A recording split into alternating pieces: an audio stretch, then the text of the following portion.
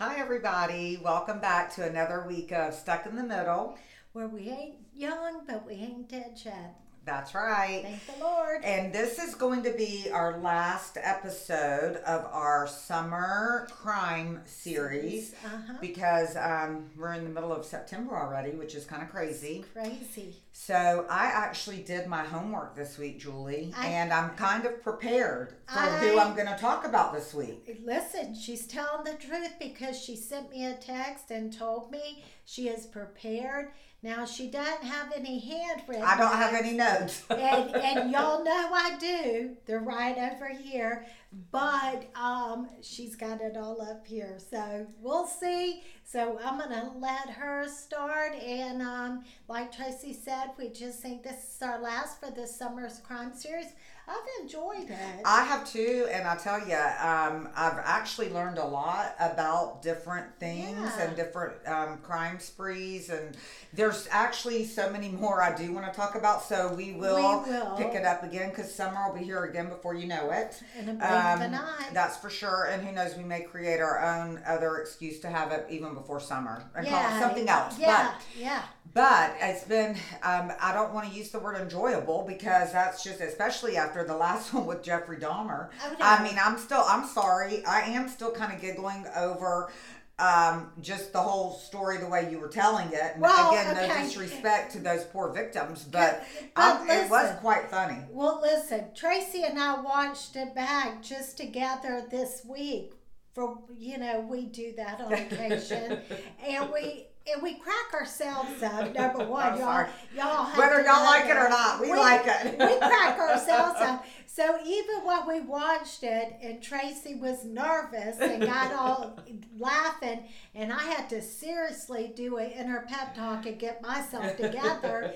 That is funny because Tracy and I have enjoyed that. There are so many out there that we haven't even scratched the surface. Which I have to say, and I'm not going to talk about her today, but when I was doing my research for the crime I'm going to talk about today, or the serial killer that I'm going to talk about today, I actually Googled the most notorious serial killers in the state of Florida.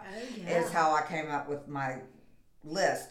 And this lady was on the top. Woman. Yeah, 15. Her last name, I want to say, was Hoyt or something like that. But the movie Monster is done after based on her. That lady, and boy, was she a rough one, Betty. And she was a rough And one. I went to that movie years ago with my friend and our older kids at the time who weren't very old. And we couldn't sit together because the movie was so crowded. I had no idea what movie I was walking into. Well, it was disgusting. But they all left and didn't tell me they were leaving. And I sat through this terrible movie all by myself. And they had hotel out of there at the Regal in Royal Palm. And I think went to get pizza or something. And didn't tell me they had left. And I'm sure they probably had cell phones, but mine was probably tucked away down deep in my purse. And the whole time I'm sitting there, I'm feeling guilty, like I need to go get my child out of this nasty movie. Well, Gina had already gotten them out. They all left me in there, and I was by myself. So I did see the movie, but anyway, her name came up on the list yesterday. It has, and I've seen that, and yeah, there are just so many. And which is sad that there's so many. I know, but what's really weird is I, like you, like a lot of you out there, I love the ID channel. I love Dateline. I don't know what that says about me, but same. I do like all of that. So we will go back and discuss it, but this will be our last one for right now until we decide to go back. But let me go ahead and talk about mine before I forget who I'm even here to talk about today because I did not take any notes. But I am going to talk about the Danny Rollin, and he is known as being the Gainesville Ripper. And I don't know if you remember this back in the day, because I do, in 1990. Now, that was the year after I got married. Actually, I knew a lot of people at that time that were still in college, because, I mean, you know what I'm saying? Yeah. And that went to school in Gainesville. Oh, yeah. And there were a couple, if I'm not mistaken in my memory that actually did come back home from that first semester. It happened in August, right when all of the people are getting back to college. See, I don't remember this. And so I'm okay, excited. well, and I'll get to the story. One of the double murders, because there were a total. Danny Rollins. Okay, he was a transient person. He's from Shreveport, Louisiana. He was raised with a very abusive father. His father actually ended up being the lieutenant of the Shreveport, Louisiana Police Department. According to everything I researched online, and I even watched like an hour-long documentary about it, he was abused very, very badly by his father as a kid, to the point where his father beat his dog so bad that he was holding his dog in his arms, and his dog died because his dad was beating the dog so bad. And which goes back to Jeffrey Dahmer and many others when they abuse animals. But this was his father, right? That I abused get him. it. I get and it. Again, I'm not giving this guy a hall pass by any stretch, but he was raised in a very, very, very abusive home. Most of them are. And of course, turned to different types of drugs, things like that, to help mask all of the pain that he went through. But he obviously was very, very, very warped. Had many different mental diagnoses. So he ends up here in Florida, and he was actually living in like a camper, right? For those of you, Gainesville is a very, there's a lot of forest around there, Ocala, Gainesville area. Yeah, it's a beautiful area. And he was living in a camper right near the school. Also, his mother, I think he had a lot of animosity even towards his mom. Bottom line, this guy got married, and then they even had a daughter together, I believe, but got divorced and kind of just floated out into thin air. Well, he comes to Florida, and every one of his victims, he murdered 5 people within a week. Oh my God, he went on a spree. In a week at the University of Florida. One was Santa Fe Community College, and the other 4 were University of Florida school attendees. But it was all within like a week time frame, a week or 2, let's just say. But out of the 5 victims in Gainesville, 1 was a male, and that was kind of a fluke, and I'll talk about that. Wow. But the other 3 all had the same thing in common. They were petite, dark hair, brown-eyed girls. And so was his mom. I was going to say, and so was his ex-wife, because she came on the stand during the trial, and she fit the exact mold. She's lucky she lived through it. Of that. But it was so crazy to me, because in watching this, Julie, a lot of the apartment complexes that this guy went to, like Gatorwood, I had friends that lived in Gatorwood when I went to school there, for the 1 year I was there. And so when they talk about the sliding glass doors, I remember those apartments. One of my really good friends lived there. I spent a lot of time at Gatorwood Apartments. So it was one of the big apartment complexes right off of Archer Road, which is one of the main roads in Gainesville. Yeah, sure. But what he would do is he would seek out his victims, like find them at school, walking on campus, whatnot, and then he'd start following them to get their pattern. But every case, I believe, he broke in through the sliding glass doors, and he proceeded to, grab them, put them in the chokehold, and then in every case he stabbed them.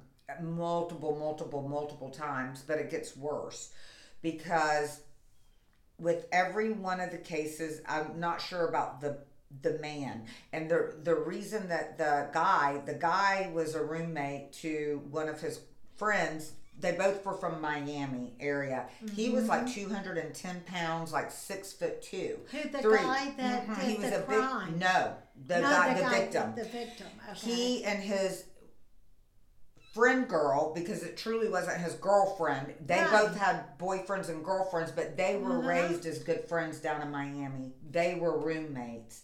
She had literally just hung up the phone from her mom saying, Mom, you don't have to worry about me. You know I'm here with whatever his name was, and we're good. And sure enough, her roommate walked in the door, and she's like, I'll talk to you later, Mom.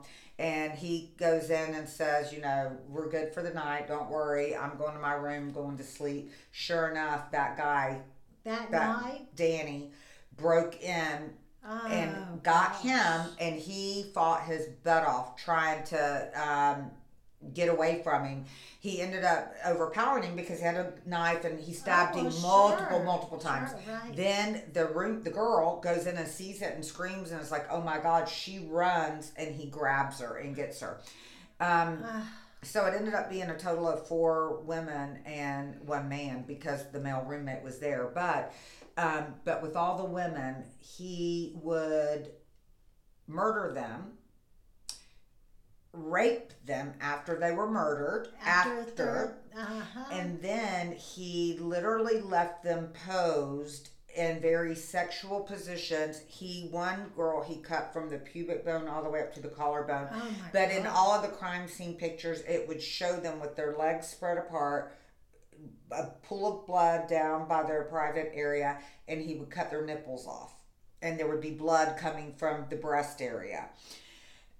In one case, not the one with the guy, he literally, he left, he thought he left his wallet. He did the same thing to her with the mutilation, but he thought he left his wallet.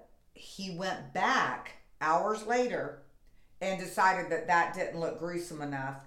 He decapitated her head and put it on a bookshelf and set a mirror up so whoever walked in the room would see it immediately. They think he did that because this girl that he decapitated ironically worked as a side job with the Alachua County Sheriff's Department as like a dispatcher or something.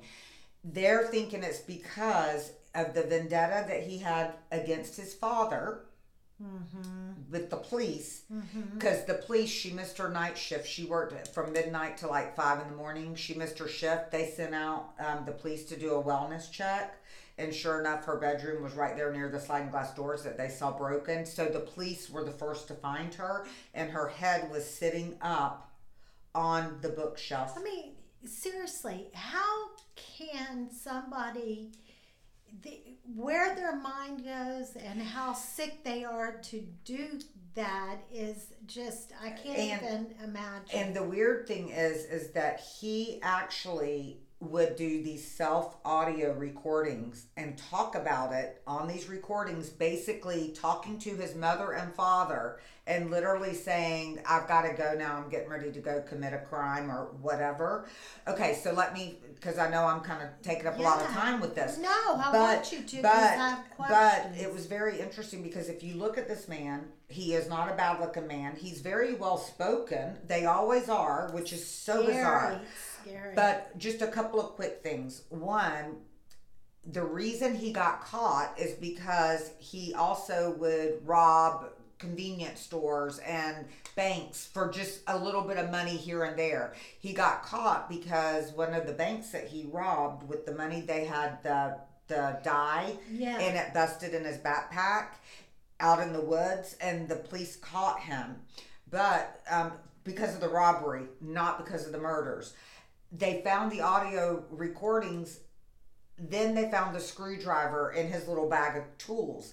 So it took them months, maybe even a year. They finally figured out the screwdriver is what pried open the sliding glass doors. Mm-hmm. The knife was the knife that was used for the murders. They thought it was just the knife that he used to rob banks with, like to scare the teller. And there was a murder of a man and his daughter and his grandchild in Shreveport, Louisiana, that they were trying to pin on somebody else. That it was an attorney, actually. They're a very nice man. So did they think it was him? So for years, everybody thought it was this attorney. And bottom line, it was this guy, Danny Rollins, and when he was on death row, this attorney reached out. Now, he didn't go to jail. They did let him off, but it didn't clear his name to the point that he had to move away from Shreveport, Louisiana. This lawyer. The lawyer. And he lived in Atlanta. He wrote this Danny Rollins on death row and said, you only have a month left to live. Would you please let people know you did this crime? And do you know he did confess? And he did confess and say, I did it. Please clear this man's name for whatever that's worth. But yeah, so that's what happened. So he got caught just because he literally robbed a convenience store and a bank. I want to say that it was over in like Jacksonville area, the bank that he robbed, and it took him a while. Oh, because when they initially arrested him for the bank robberies, they saw the audio cassettes. They put him in evidence. They never listened to him, and something came Why would they about. listen to him? I don't know, but something came about with the screwdriver and the knife, and they're like, you know what? Let's go get all of the evidence out of this locker. And that's when they heard him confessing on these audio tapes about doing all of these serial murders. So back in 1990, it was a big thing. I remember, God, I think I had a friend that for literally whatever physically reason. moved home from Gainesville because it was like a terrible crime spree that happened right when all these kids were moving up for their, the very first week or two of school. Think about being a parent. It's frightening enough when your kids do go off to college, and then when something like that, or the Ted Bundy, or the guy in Iowa recently, all of that. Oh my gosh. Which that's still on trial. Oh my gosh, that's terrible. That's another one we'll discuss at a later horrible. time. But it's so scary. It's frightening. So my question is to you. So he just made the recordings to his mother and father. He didn't actually call them on the phone. No, it was just a tape recording. No, correct. Correct. No. People are sick. Yeah. People are sick. And it all went kind of full circle because of, like I say, with the police department and the abuse he suffered as a child with his dad. And his dad, I'm talking about really badly abused him as a kid, like really, really, really bad. Which is what mine's going to be about too. So yeah. So anyway, but he did die of lethal injection. He did here in the state of Florida. Good. And so did that lady, by the way, the monster lady. They Listen, both died by lethal injection in Florida. And I'm going to tell you, I can remember back in the day in the state of Florida when they died by being electrocuted, right? In the chair. I remember the prison in Belgrade. They had a chair there. Oh, and gosh. I can remember that. And did you see it? Actually, I, for some reason, think I did. Did you go on a field trip? I don't think it was a field trip. Well, what were you doing going to look at the electric chair? Maybe it's all my mind shit. I don't know. But anyway, I do know that they used to do that, but I guess maybe now your parents took do. you over and said, if you do one more thing wrong, this is where your butt's going to be sitting. I don't think so. I don't know why, unless I saw a documentary. But I do remember that whenever it made it a lasting impression in my brain. But maybe I'm wrong about that. I don't know. But they don't do that now, right? They don't electrocute people I guess it's lethal injection. I think it's just the lethal injection. But thank God our state does that, because I do believe that some people don't deserve to live. Yeah. They don't. Well, I don't know. I have to think about all that. I you know what? Absolutely. If somebody did something, horrible to your children, your oh my gosh, and done. No. See, I don't have. No. I agree. I agree. I'm kind of an eye for an eye kind of girl. I don't know. Well, I'm not going to tick you off then. All right, then. There you go. That's right, because I'm coming for. Please don't. Yeah. So, listen. I don't know, maybe I could harm somebody if they harm my children or something, but I'm one that, my God, I don't want a bird outside to hurt. I just am tender-hearted when it comes to stuff like that. But I am a mama bear, and if you come for my No, children absolutely. or my No, no, no, husband, yeah. I'm coming for you. No, absolutely. Right? Or my grandbaby Yeah, or like something. I could never even imagine. So no, if somebody just No. harms somebody innocently like these people, They deserve by all to die. means, and you know what? And especially knowing that he truly confessed, so there was absolutely Right. not That's what I'm saying. when it's guilty beyond a shadow of Right. a doubt. My thing would be if there's still always that question out there, if somebody never confessed, you know what I'm saying? Then I would be reluctant, because who would I be to be the one to say, you know, that's why I could never be on a jury, because I would be worrying about things like that all the time. Like, you know, I know you would be. I would not be a good juror, because I would always be the one that's like, unless it was just blatant where they said I did it, I would always be the one that's like, there's still that, you know, reasonable doubt, maybe. We are opposites. Because Maybe. I'm like, you walk in there, I'm just going to say you're guilty. You're going to have to prove you're innocent to me. It ain't the other way around. Don't ever be on my jury. Yeah, no, black or white for me. I don't know. Okay, so moving on to me, I'm going to talk about the Menéndez trial. Oh, Do yes. you The remember brothers. The brothers, the famous trial that happened out in California.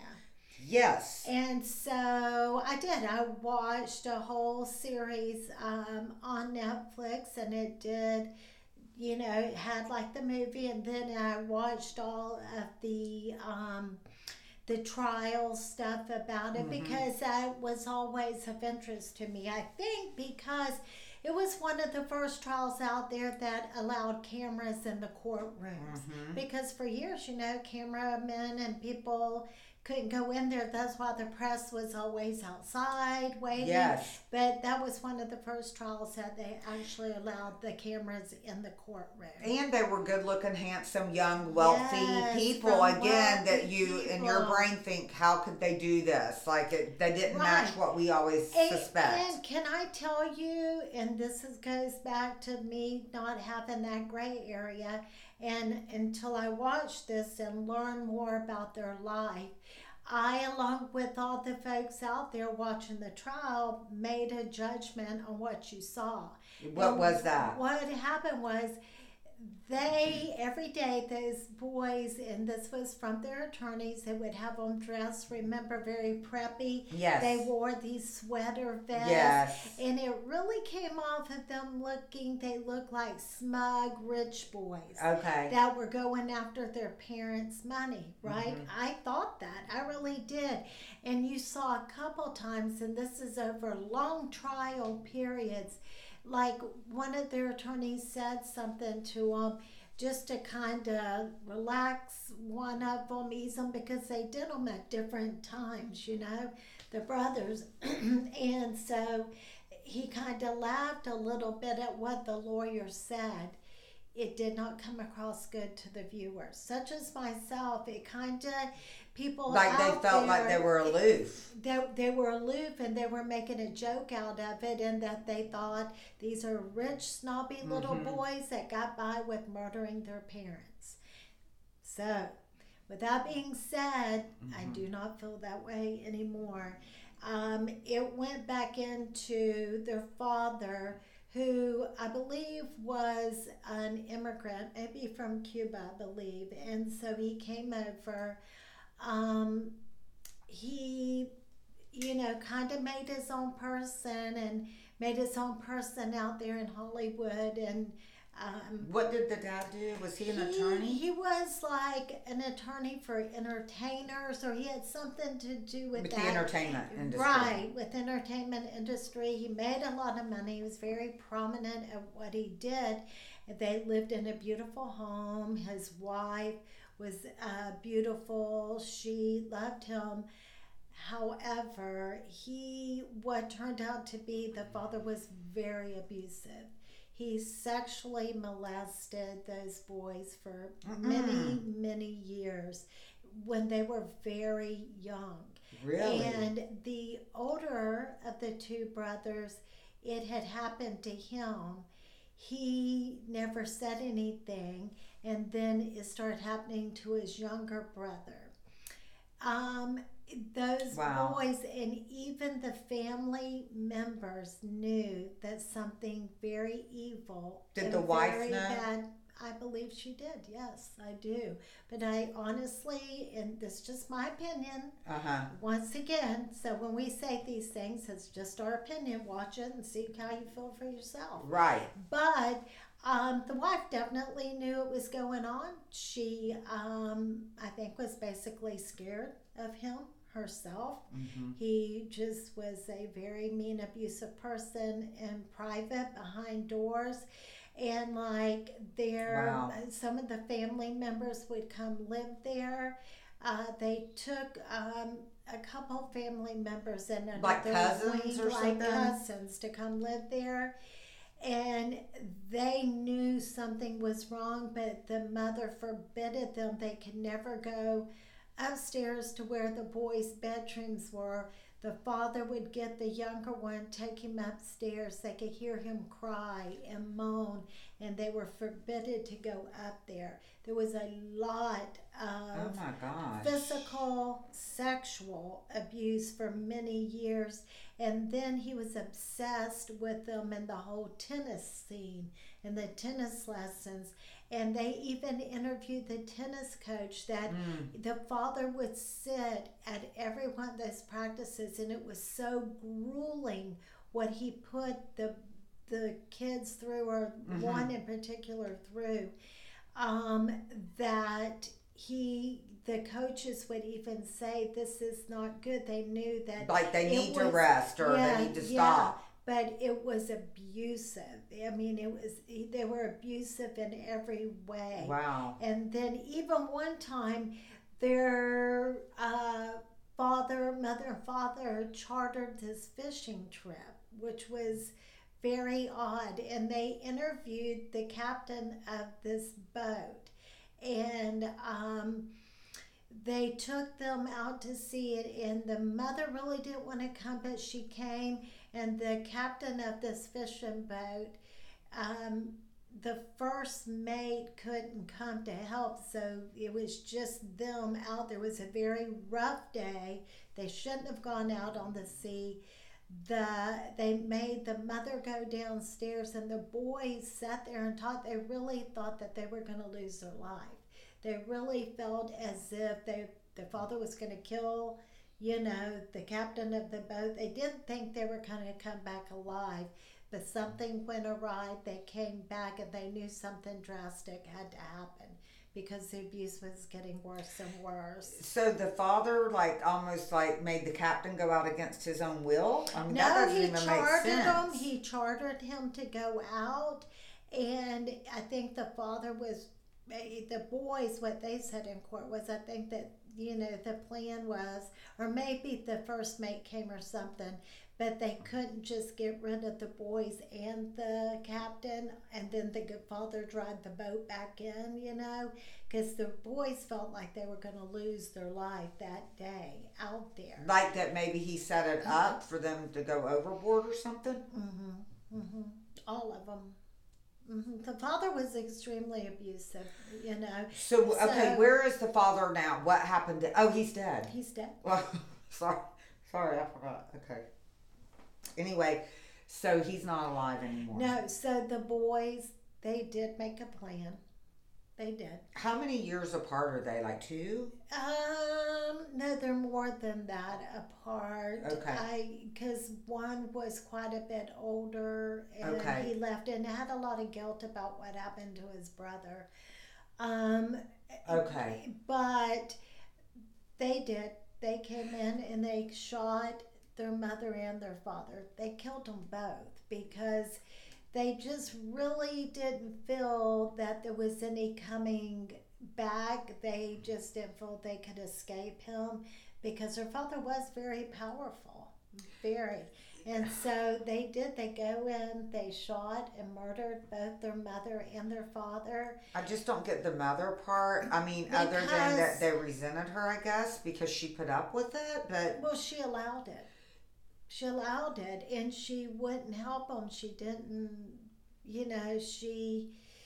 it was bad. It was just an abusive situation. And like a lot of these murders and all these serial killers and these folks that commit these things, there's always, if not maybe always, a lot of it's always the abuse. It comes back to childhood, and I'm telling you, like these.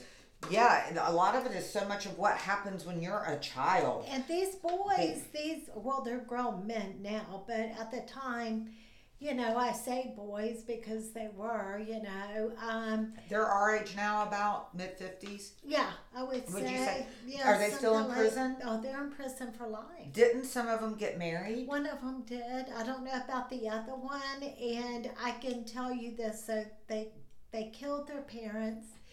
They, admitted to killing their parents. Some people believe it was justified. Some people don't. I do understand that they're being punished for, committing these murders, but they had no, they felt like they had no escape. They had no escape, and the father pretty much told them.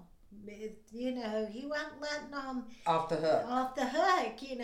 And so it was really sad to me. It was a more sad situation because of all the mental, sexual, grueling abuse they went through, and just horrific abuse.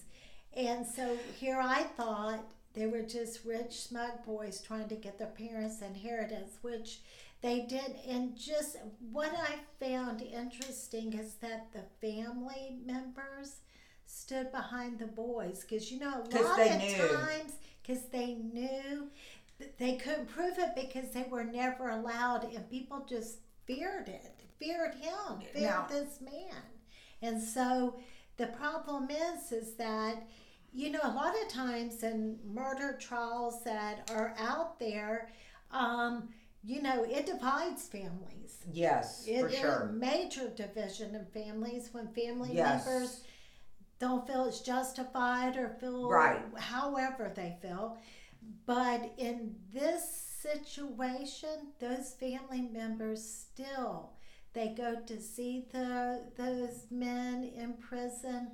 They go there, and this I found interesting too, and I'll wrap it up from here, but that even they said is, they were used to living a privileged life in a prominent neighborhood and had everything money could buy, but the abuse that they endured was unbearable.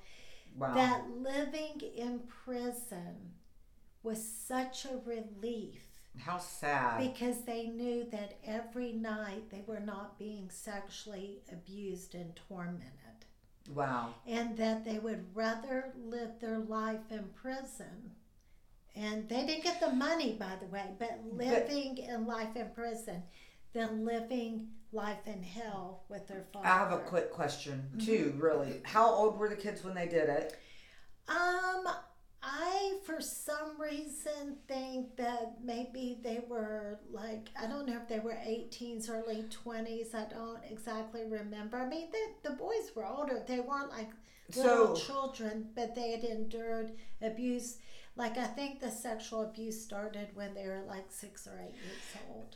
I guess my question, and I'm just asking, and I'm sure, at that age, they could have already been away from the home. If you're 18, you're going off to college.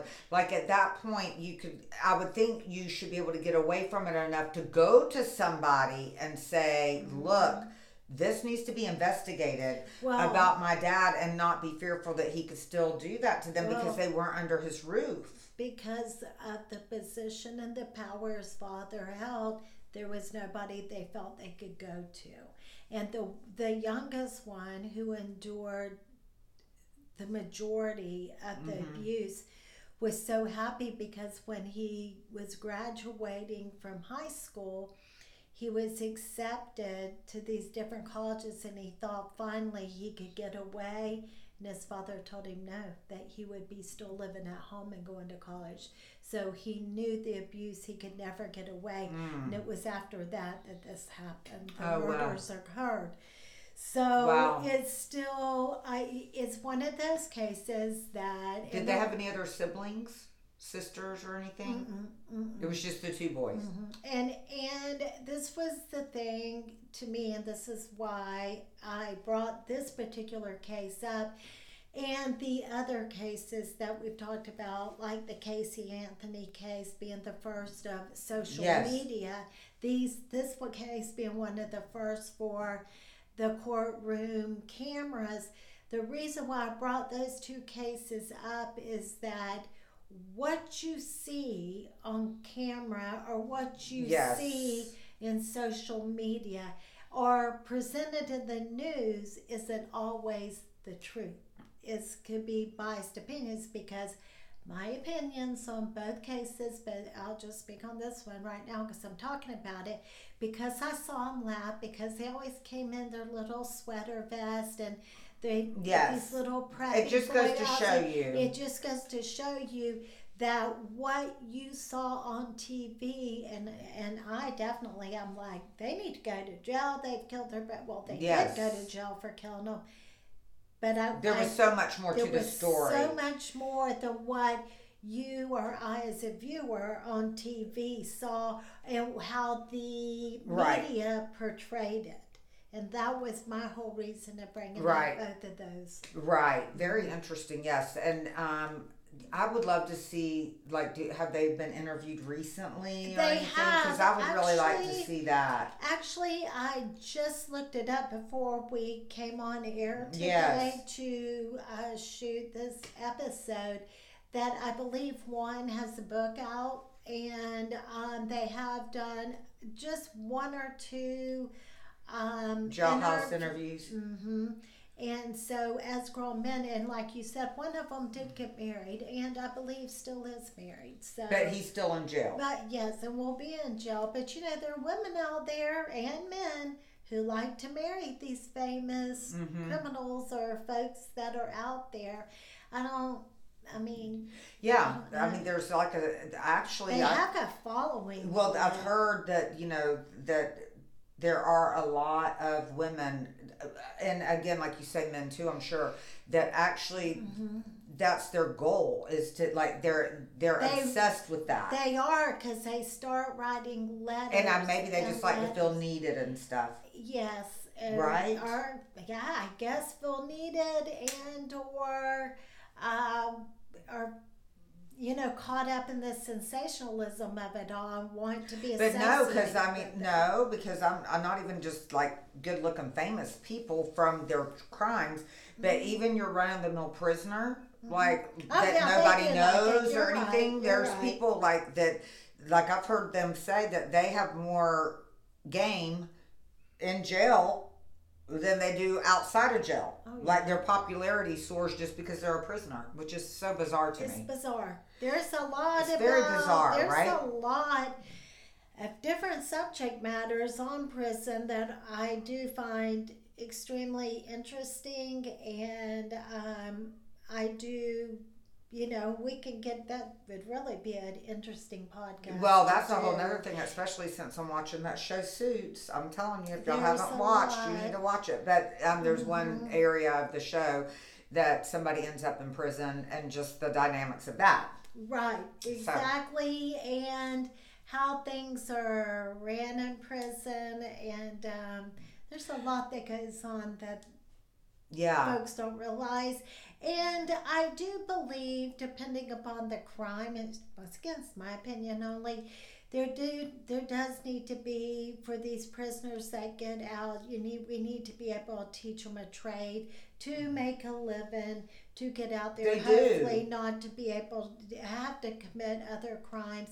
So the ones hopefully can have prison reform, and they have all of that. Yeah, there's tons of reform. Yeah, there's a ton of. I mean, there's people that go in and come out 10 times better from an academic. And they have college educations and all of that, or welding or different things, you know. And once again, it depends on but I also the sentence there. But I also know of a lot of people that get all of that, like they're able to get that but then there's something that happens to them and they turn into just that mentality. I don't know what they call it, but of being in prison.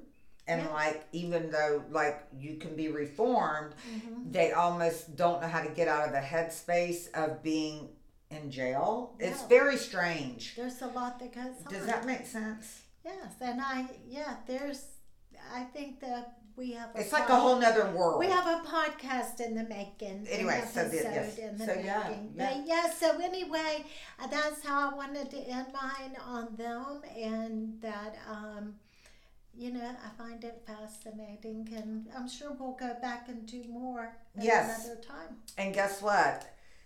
Our Dottager reminded us that it's time for another happy hour episode. So we're going to go from doom and gloom prison sentences to talking a bunch of smack on our happy hour edition, which we are going to film next week. So it should be fun. I'm excited about that, actually. So it'll be fun. Oh, we do. We have our merchandise. We have our merch, yes. Merch. And again, Claudia, Teresa, I've not forgotten y'all. I swear I'm bringing it to you. But we will be using our merch and enjoying it. So until next week, we hope everybody has a phenomenal week. And don't forget to like, love, share, and care. And always be nice, kind. be Bye. kind people. Bye. Till next week.